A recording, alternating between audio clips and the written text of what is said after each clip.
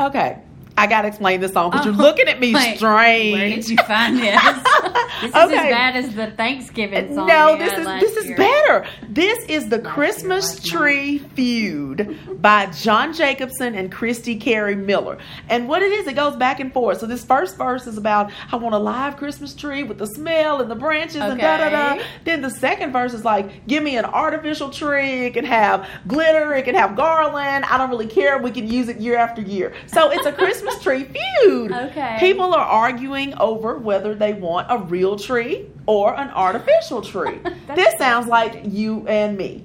Yeah, because I'm total team real tree. And I'm team, I don't want to Fake. call it a fake. It's not fake. Artificial. It's Artificial. It's reusable. Recycled.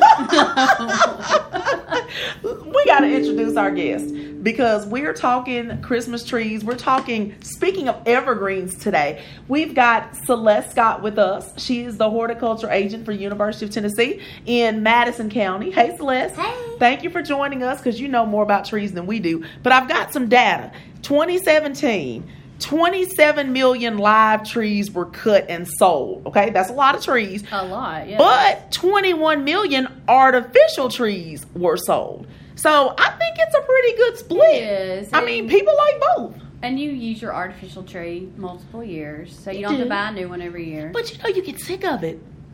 Well, we used to have one, and I always had, like, the middle strand of lights would go out. Now, that does What the happen. heck, you know?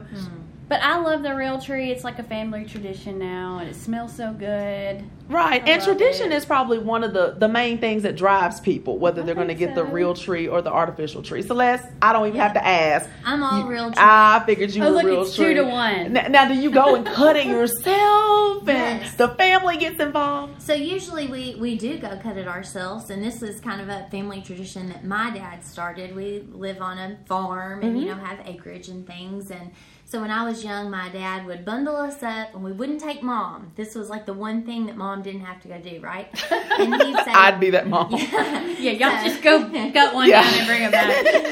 and he'd say we were going to go Christmas tree hunting. Oh, how fun. And- See, I'd have been in on that. And so we would be like traipsing around the woods and the fence lines and things looking for that tree. But really, my dad already had found the tree and like knew in his head which one was going to be the good one. And he would just kind of like lead us here and there and let us think that we were finding it on our own. But really, he was directing us towards the tree he wanted us. It was a cedar You know, tree. like, she's smiling right now the whole time she's I talking know about the memories. this. I just see it coming Yes, back, you yeah. know. And Yes. you know, one of the things that drives me to keep the artificial tree is just frequency of purchase. You know, I didn't have to worry Right. about it this year. I knew the tree was there. I didn't have to worry about, we're going to have to go out in the cold and we're going to have to find a tree. And, you know, what if we don't find any? You know, it's just the frequency. But every year you've got to get another tree. Yeah, but that's one thing we like. We don't have to store it. Well, that's true. You Now, the know. storage of it is an issue. But Celeste, I want to bring you in on something because this is a hot topic. Yes. This has been in the news, and I don't understand all of it, but there's a Christmas tree shortage, live Christmas trees. There were not as many planted for some reason, and so we don't have as many this Okay. year. And the prices are up, and people are going crazy. And this was actually on national news. So what's going on? Okay, so there's several things that have played into this rise in Christmas tree prices and the, quote unquote shortage of trees that's going on. And believe it or not, it's not a new thing. So this trend started several years ago, about 3 years ago, slowly, and it may have been not very noticeable to most consumers. Where you will see the biggest impacts are in those heavily populated urban areas, right, where things are naturally more expensive anyway. But the prices have been on the rise for the past 3 to 4 years, And this was because of several reasons. So in 2008, we had the recession. So Christmas tree farmers, some weren't able to replant as many trees as they normally would have. So here we are like 11 years out seeing... Right. And the reason I say this kind of started several years ago is because different tree species take different amounts of time to reach maturity, which is generally like between 6 and 7 feet in height. So some trees grow a lot more quickly than others. And so it's kind of been spread out over the past several years. Interesting. We also had many farms at that time, Christmas tree farms, actually just went out of business. Oh. So we've got less supply, right, from that time Gosh, period. that's really not something I thought about during the recession. Like, No, what's going to happen with my Christmas tree next year?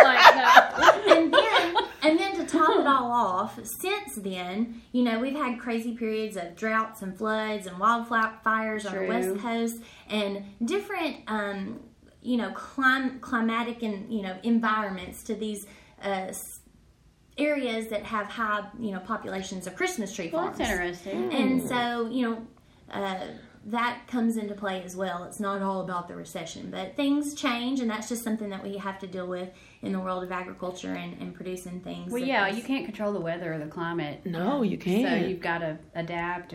So people may be paying a few more dollars than they have in the past for their live Christmas trees. But I really think most people that want a real tree are going to they're going to pay it anyway. do it, yeah. Yeah, and so that was one thing, right now it seems like a great thing for the Christmas tree producer that prices are higher when they had such a difficult time, several years ago. Sure. So that's great for them, but for the buyer it could be, stressful.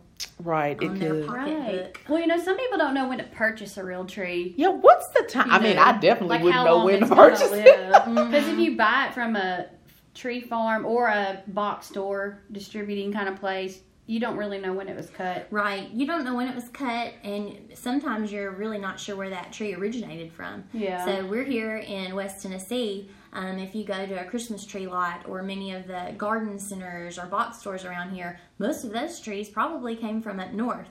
So we're thinking around Michigan, around Pennsylvania possibly.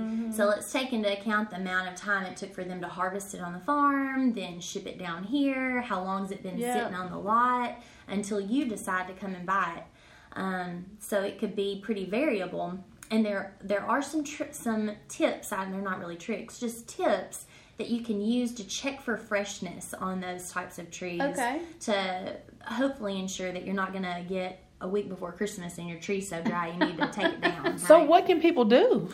So what you want to do is take the branches and just try to bend them. See, are they pliable? If they're brittle and they snap and they don't have that bendiness to them, that's a sign that they have very low moisture content and is a sign that the tree has been cut and waiting on you to purchase it for a very long time. For a while, yeah. Also, you could run your fingers down the branch where the needles are attached, and they should stay attached. If they fall off, If they all come off when you do that, what should we do? you should not buy that tree. Or we should Like look by for the time another. you get home, it won't have any needles left on it. Now, one thing I would say, it's always helpful to give the tree a good shake, when you're looking at them, trying to decide on which one to get and see how many needles are falling off. That, could be a sign as well.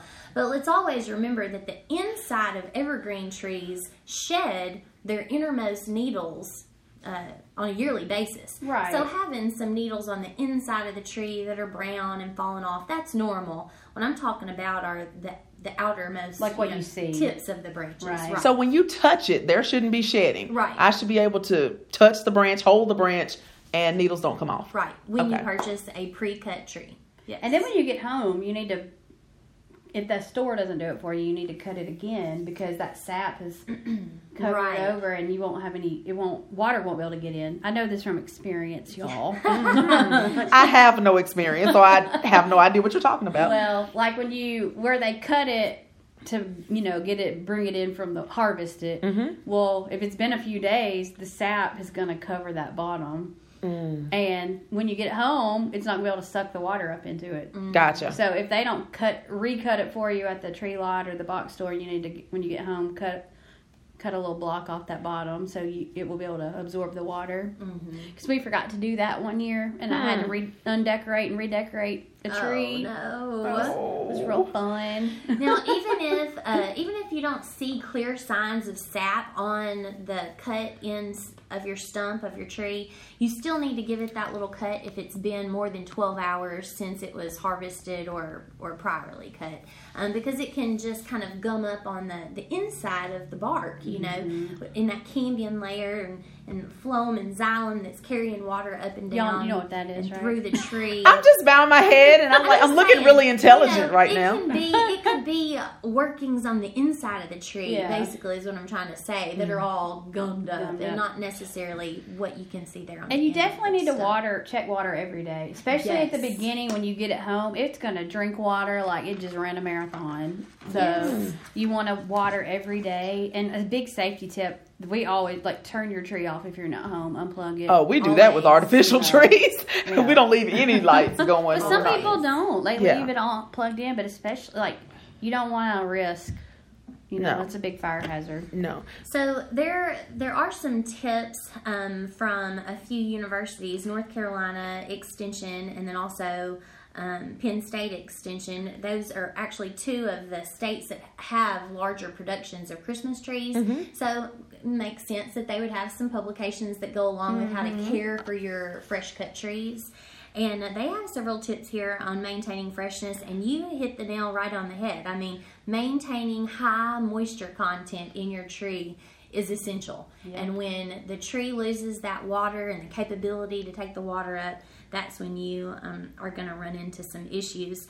I thought this was kind of neat. So obviously you want to keep the water above the cut, the base of your tree, right? So like my tree stand is very big. It can have water in it, but not necessarily be at the cut level of my trunk, right? So you need to keep the water level high. Another thing that I thought was neat, they kind of had an estimation here. You need at least 1 quart of water per inch of trunk diameter. Okay. So generally speaking, Good rule of thumb. for most trees, your tree stand needs to hold at least 1 gallon of water. I mean, generally speaking. Right. So if you've got a tree stand and it just has a little bitty tiny water reservoir, you need to get you a better tree stand. Right, or you're going to be watering All the the time. Well, now let me pump the brakes for just a second, because one of my issues with live trees or cut trees is about bugs. And I'm not hearing any talk about the potential of bringing Tennille loves insects. outdoors so much. I don't want to bring outside in is one of my concerns. Oh my gosh. Well, Celeste, you've had real trees your whole life. I've had them for a long time. I've never had a bug problem. Me either. And the only real insect situation I've ever had, it wasn't really like a pest problem, but this cedar tree that we cut down off the farm had bagworms on it. Bagworms that don't even look like a worm. They just look like a little brown bag attached to the tree. Okay, but that would take me out if I knew it was alive. Well, I just picked them off. You just picked them off. No, I'm not doing like that. Christmas Vacation when they get it in and that squirrel jumps out on everything. No. And, giving it a good shake That's helps, right. like leaves and stuff fall out Yeah, of it. so after you get home and you cut off that bottom, you shake it a couple times, let it open up, then bring it in your house. You're good. I promise you, I have never seen insects crawling off my tree. I haven't into either. my house. In Okay, all I'm the just years. checking. It's weird though, because I never have really thought about it I until know. now. But people do think Have that concern. Yeah. I don't know.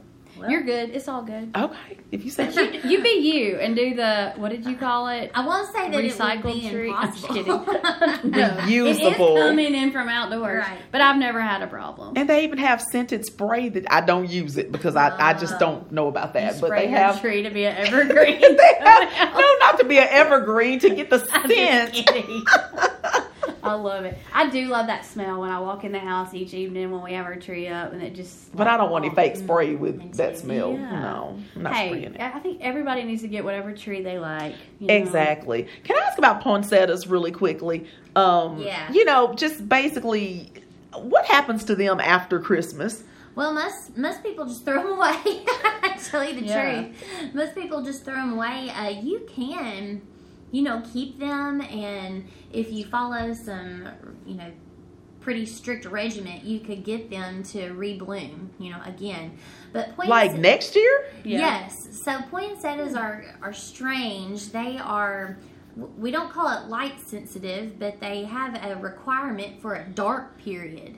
So it's not like they need a short amount of light. That's not the requirement. The requirement is they need a long amount of dark, uninterrupted dark. Oh. And so you would have to put your poinsettia in a dark place that's not going to be exposed to light. Like say if you put it in a closet, but you open that closet every day, you've interrupted its dark period every time you open the closet. So it would need to have a special area to rejuvenate and encourage those. The colored parts of the poinsettia aren't petals, so it's not technically a bloom. Those are colored leaves. We call them racks. And so those leaves won't color unless they have that specific. Sounds like a high maintenance plant. I was going to say, they are a little too needy. And you can get them on Black Friday for like $5. They are pretty needy. So I say, for generally speaking, most people get them, decorate with them, enjoy them for a period of time, and then move along with your life.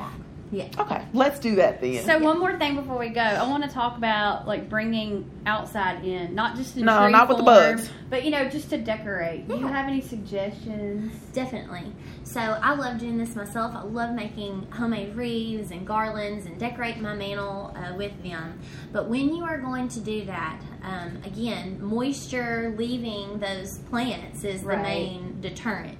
So you might want to wait a little closer to Christmas to do these inside decorations because you're not going to be able to water them as you are watering your tree. Yeah. It's also important, like I said, I love to decorate my mantle, but if I do that, I do not need to have a fire going in that fireplace. So don't decorate your mantle. Live greenery on live greenery, okay?